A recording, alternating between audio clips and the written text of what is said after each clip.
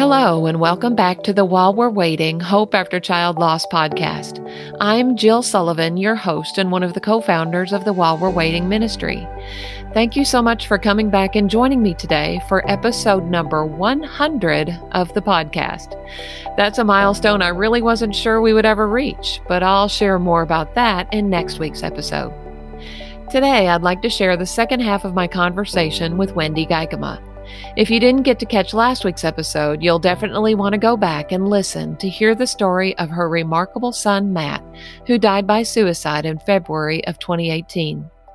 Today, our conversation covers a wide range of topics that I believe will encourage you on your own grief journey. We'll pick up today's discussion right where we left off last week. So I think all of us who are bereaved parents kind of have this dividing line that one runs through our lives, almost like a fault line from an earthquake, kind of the before and the after our child goes to heaven. So think about the before Wende and the after Wende. How is she different? It's such a good question, Jill. Yeah, I think for me, it's not a dramatic before and after, but rather a deepening and a refining of what was already there. And so before, I would say I was a mature believer, and I was pretty consistent in the word.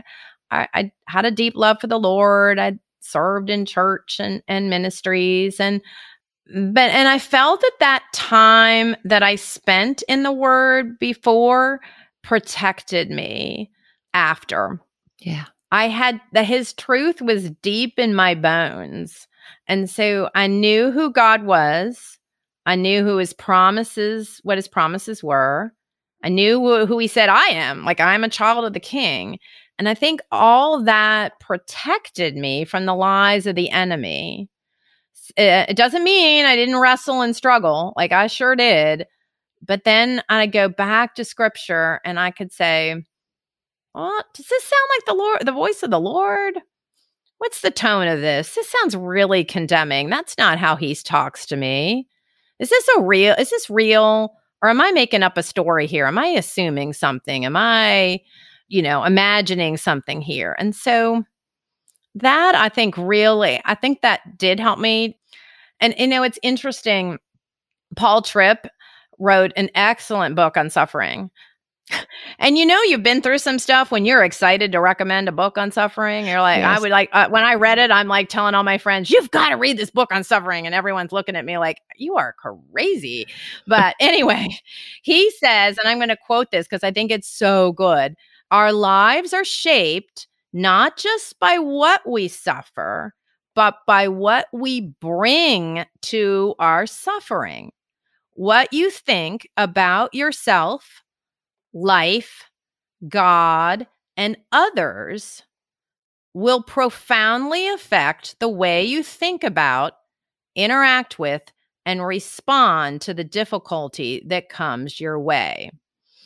And so that idea that our lives are shaped not just by what we suffer, but what we bring to our suffering. And so I feel like that, and I've seen this, that the beliefs we can bring into suffering, that can include poor theology, unrealistic expectations of ourselves, of God, of others, or even we can have a sense of how, like, we are in control of our world.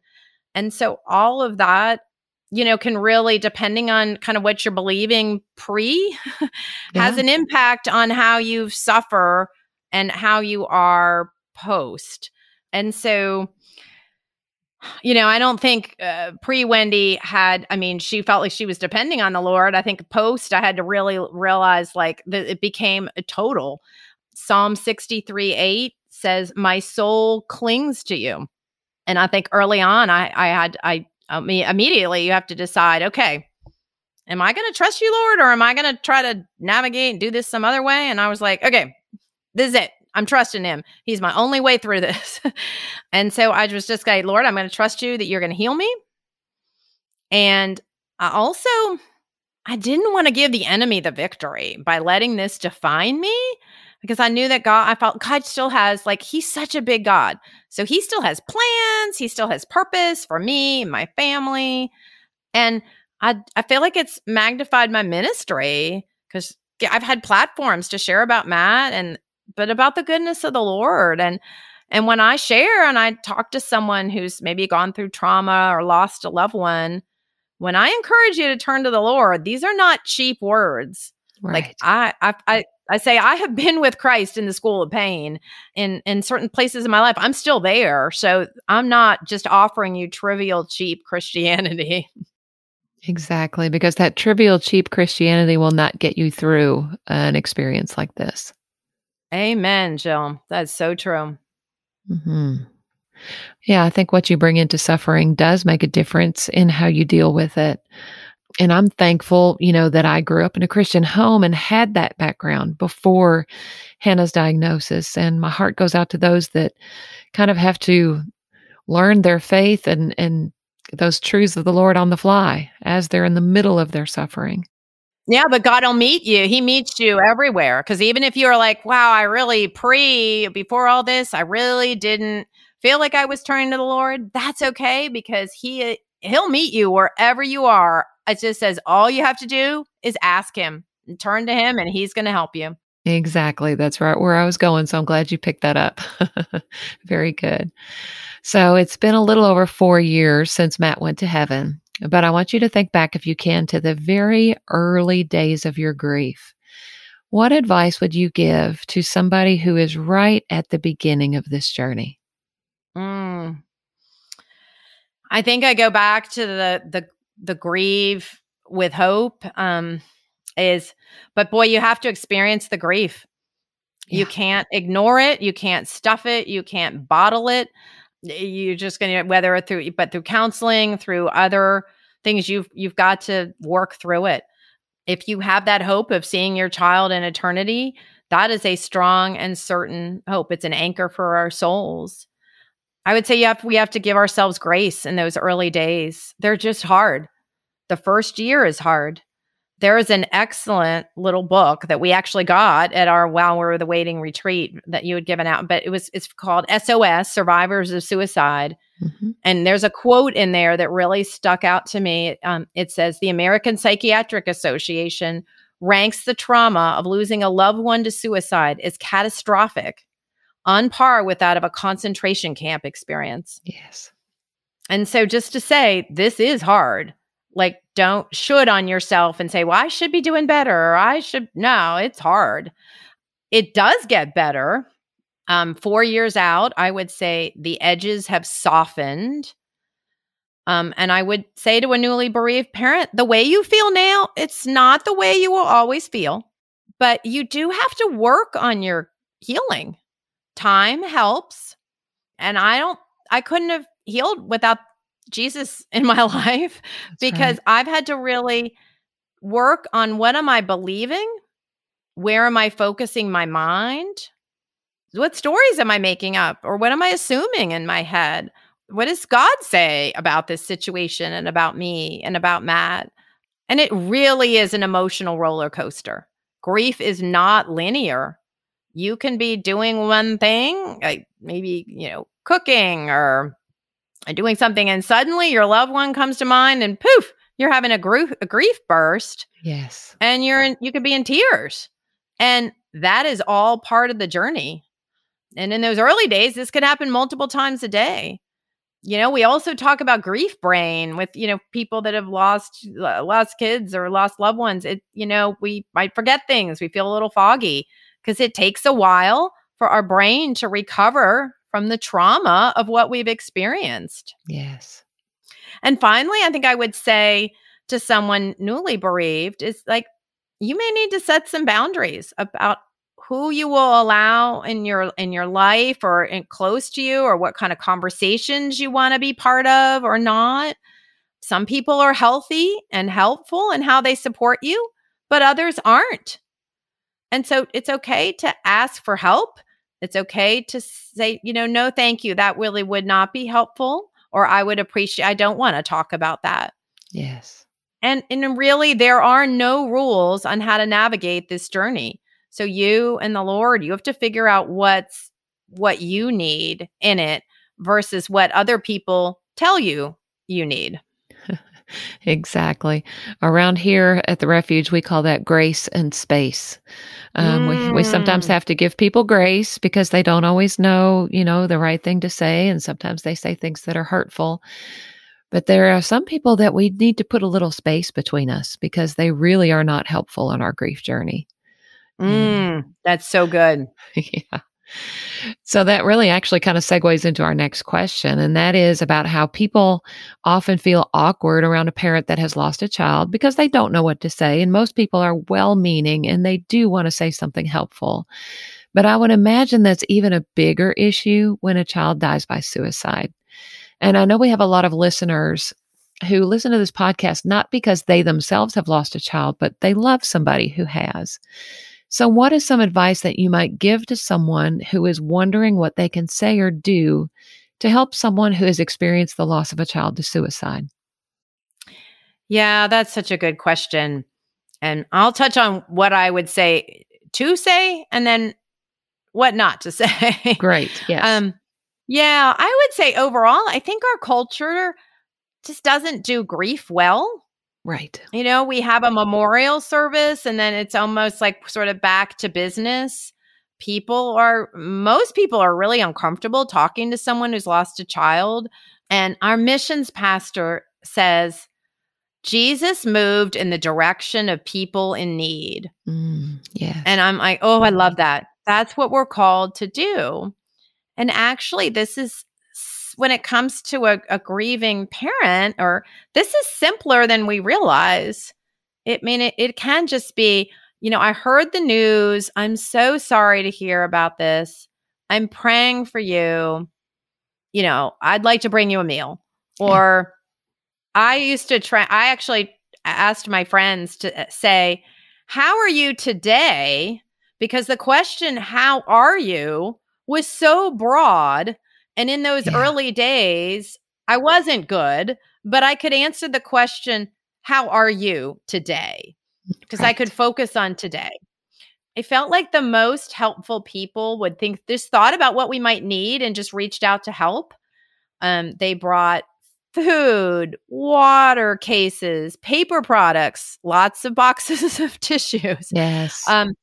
Meals. I had a friend grocery shop for me because when I went to the grocery store, I burst into tears because I saw things that Matt used to like to eat. And yes. Me too. friends sent scripture. They reached out to let me know they were praying.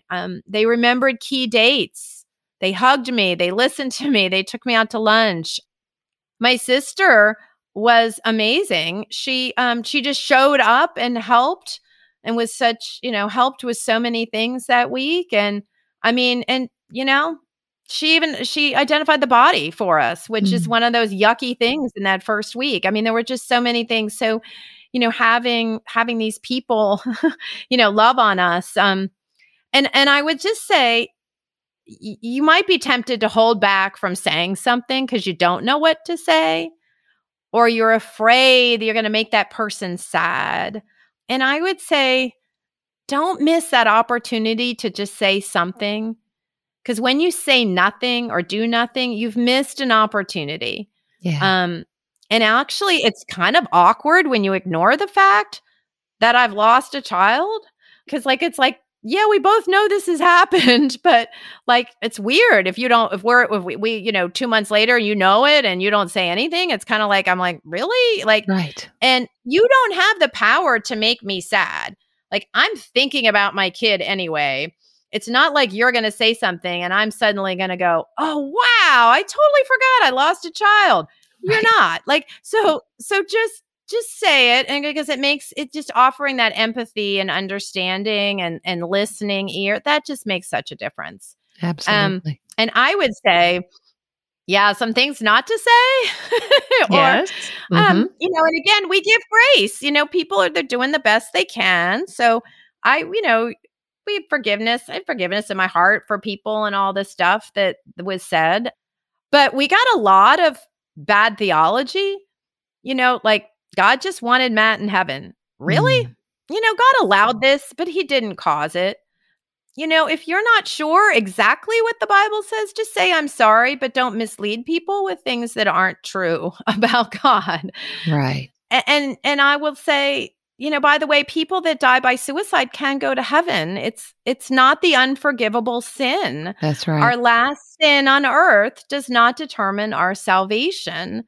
That if we go to Romans 10:9, it says, if you declare with your mouth Jesus is Lord and believe in your heart that God raised him from the dead, you will be saved. That's it. And so other things that aren't super helpful are questions about how it happened. Right. If we saw it coming. These are questions more to help you feel better, satisfy your curiosity, but they don't bless the family who has just lost a loved one and has had their life turned upside down. And we're telling people, well, you should be over this by now. Really? That's not very helpful. Right. And I've heard it said too that, that comforting words don't rarely begin with at least. Right. And so, because I had someone say, well, at least you still have 2 more kids.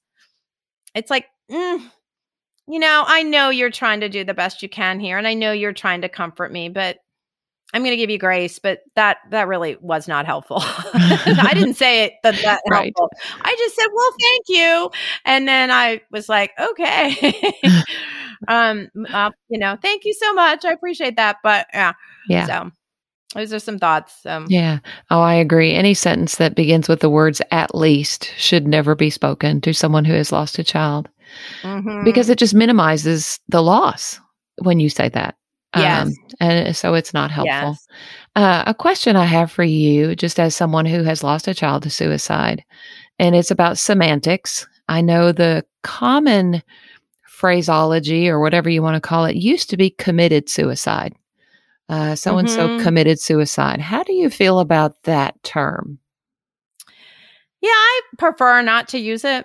Right. I prefer to say died by suicide or passed months by suicide or something. I just feel that committed, it is a sin, but it just makes it doesn't, I don't think captures all the nuances of the pain and then the accumulated pain for the person that led to this really unfortunate choice.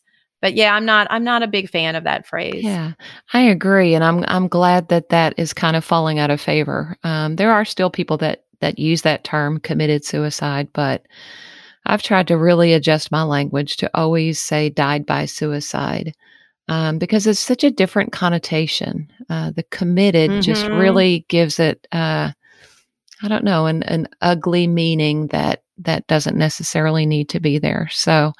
Yes. I think that's something, I guess I just wanted to mention that for those listening to this podcast that may not be aware that can be hurtful language to someone who has lost someone to suicide. So, another question I had for you is about holidays, birthdays, heaven days, those kinds of days. We know those kinds of things are always tough for bereaved parents. Have you found any special ways to celebrate Matt's life on those days? Yeah, those are hard. I mean, especially the first year and 2. Yeah. And there's no right way to mark those dates. I think early on, I talked to some parents and they were doing all these amazing things, and that just made me feel, Yeah. And honestly, I think in the beginning, I think there's something to be said for just getting through it. Yes. It's 24 hours, the day passes, and I've tried to really sort of let go of having any pressure to have to do something amazing or, on those days, on heaven dates and birthdays and holidays. Again, I go back to my grief and hope. I'm going to lean into grief. I'm going to choose gratitude. I'm going to feel the grief. I'm going to acknowledge it is a loss. Like, I miss Matt every day. Yeah. But I want to be grateful. He was in our lives. He brought us a lot of joy. Good times, like all people, there's good times, there's hard times with everyone. But I'm glad he was part of our lives. And again, that certain hope that I have of seeing him. Sometimes I've done a class or a learning event because Matt loved to learn. And so that felt like a way to honor him. Sometimes we've eaten donuts just because he loved to eat donuts with sprinkles on them.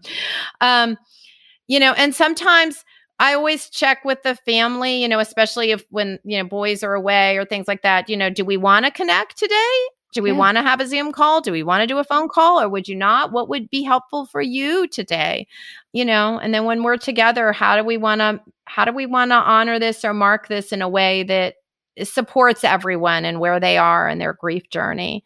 Yeah. So definitely, again, no rule book on this one. You have to figure it out. Mm-hmm.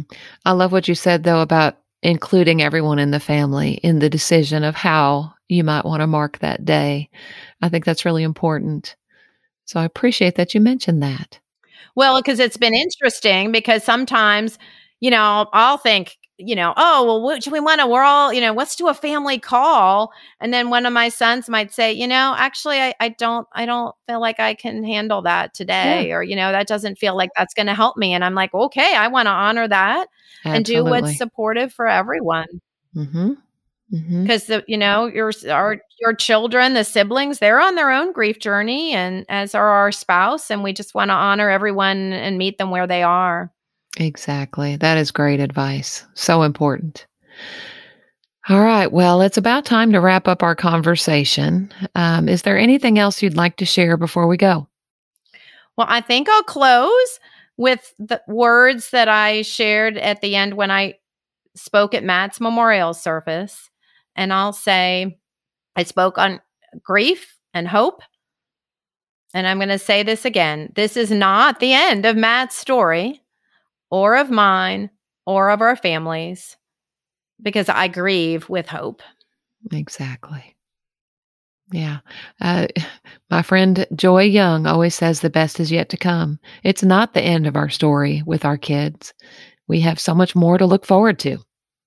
We do. God is not finished with any of us yet. He has plans and purposes for all of us.